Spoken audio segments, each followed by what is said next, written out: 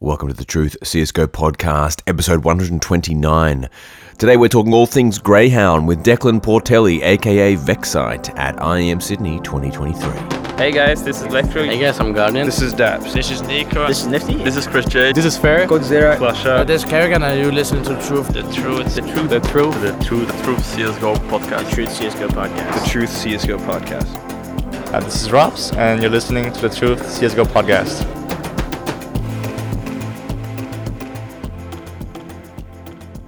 Grayhound made it to the groups via the local qualification, but couldn't crest the stage, tumbling to G2 and then Monty. I hadn't spoken to Vexite since Paris, so we had a good chinwag at the media room about why the hell Grayhound still doesn't have a coach. He has a good answer for this, actually.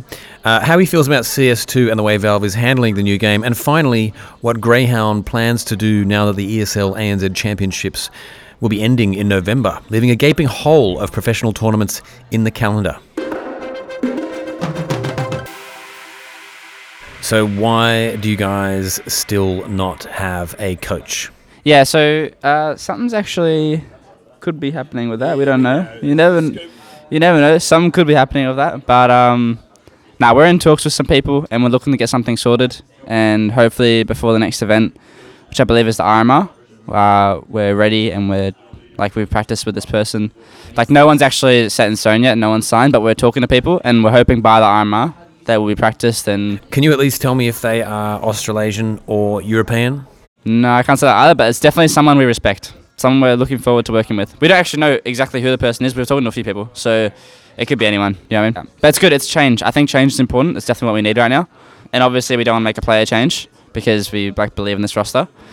But personally, I'm not even sure if everyone feels this way, but I think a change is necessary for sure. It's also partly like we found someone we want. Do you know what I mean? That's not just like, I'm sure if we all came to Mr. Grayhound and we're like, all right, listen, like this person is going to help us, they're going to get us over the line, that's what we need, then he'd do it, you know? Because he cares about the team and he cares about success. How are you finding CS2? I don't know, just not too comfortable yet, I guess. Like, I haven't really found my way of playing, I guess, in CS2, my play style. Like, I don't really know. I think it changes the way people have to play, like the way the game's played. Well, I know people might think I'm like super aggressive and super getting in there, but a lot of my I don't want to become a nerd about this, but a lot of my T-sided plays are based on util and timings and sound. Those three things are really important for the way I play. It's mainly team utility. Like, if we're missing our nades, which obviously is going to happen because there's a different tick rate. Yeah, and on top of that, people's focus are a bit split because they're trying to focus on their own individual bit more as well. So if nades are missing, I'm most of the time going to get hop at the most because I'm entering. And then if obviously if the sound's bad, I can't even hear where people are and stuff. They're pre-aim, so it's I don't know. My role kind of gets ruined a bit on T side, and I just have to adjust to that and find my way back in there, you know what I'm saying? So yeah, and on CG side, I'm actually not too aggressive at all. I think that's a misconception of people, the way people think I play, but I'm pretty passive, and I just try to talk a lot and organise setups within the team. Our CG sides are much worse because we think the game is just T-sided right now, in the terms of the way it's played. I mean, you have to watch every scoreline, it's just how it is. And it's just classic Grayhound fashion. If one side's good, the other side's worse. It's just how it is. The CT sides were always good previously. It was like our comeback side, and then the game changes. It just swapped completely. T sides are better, CT sides suck. But we're going to try to fix it, and hopefully a coach can help that. How was the fallout from your stoush with Thorin? I noticed you haven't tweeted since then. I didn't care at all, honestly. That shit didn't bother me at all. I like Twitter. I like social media and stuff, but I just don't know, tweeting, I don't have much to tweet about, my life, I'm just chilling, just playing CS, and we're losing most of the time, so what are we going to tweet about our losses all the time? It's kind of sad. I do want to start streaming though, so I'm excited to do that, hopefully get that going. I was doing it a little bit before a boot camp, and then once we got on the boot camp, I lost my routine, and then I'm trying to get that sorted, but hopefully streaming throughout the play break and throughout everything, And people do enjoy watching the stream as well. I never really realised how many people did enjoy it. Even if it's 15, 20 people or 30 people, I don't know. People actually enjoy just sitting in there and watching me play. I think because I'm a bit younger as well, people just I don't know, maybe my aim or how I'm kind of flicky. I feel like a lot of people like that. But I don't know. It's also just fun. I enjoy talking to Twitch chat. I enjoy talking to people. I'm a talker. With the increased importance of pistol rounds in CS2, did you prepare any pistol rounds specifically for this tournament? Nah, I mean, we did have some aggressive pistols, which I think is sort of the meta right now. I think everyone's playing aggressive pistols because holding angles is just pretty much fucking impossible. But no, we didn't really have like a big team discussion about it. We sort of just like, I guess, just copied pro pistols, like other teams' pistols, and didn't go very well. Like we had like, I think we lost 4 or something. I don't even know. We lost 3 or 4. I don't know. We won 1. That's all I know. So yeah, and then we lost the round after that. So we didn't even really win the pistol. What do you think of how Valve is dealing with CS2? I mean, I just say how they're going against the community. Everything the community's done, I feel like they're just going the opposite direction. Like with the alias binds and everything, like they're trying to make the game a certain way. And instead of Valve like trying to fix or trying to implement what the community's done, they just pretty much sit on it and then throw something else, like another problem out there for people to fix. And it's just, I don't know. I find it kind of sad, to be honest, but hopefully, and I'm optimistic, it'll be a much better game in the next year. I don't think people will even be talking about CSGO in the next year. ESL ANZ Championships, they're coming to an end in November. What's going to happen then? It can't just be busting through to the group stage at EPL every 6 months. Do you guys have anything in place for when that ends? Well, at the end of the day, like we're just trying to make do with what we've got, and I think that's why we're getting the coach, to make do of the time we have in Australia and be more disciplined and be more hard on ourselves.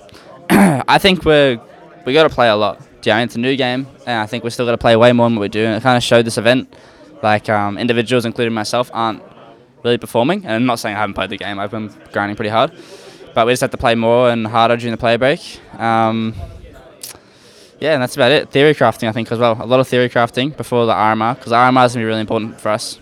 It's always been really important for Australia. My impression wasn't that you guys weren't playing enough for this event, but that you crumbled under the spotlight. Well, we had some tech issues before, like a week and a half, pretty much for 2 weeks before this event, with Simon's Sicko's PC.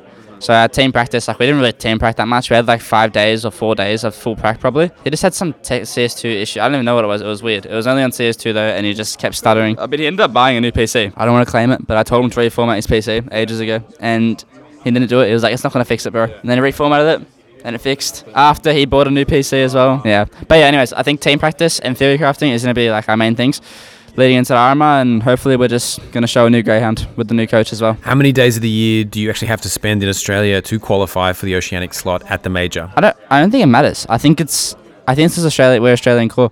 I think it's well, to be fair, like Shin days is pretty important. Like, do you know what Shin days are?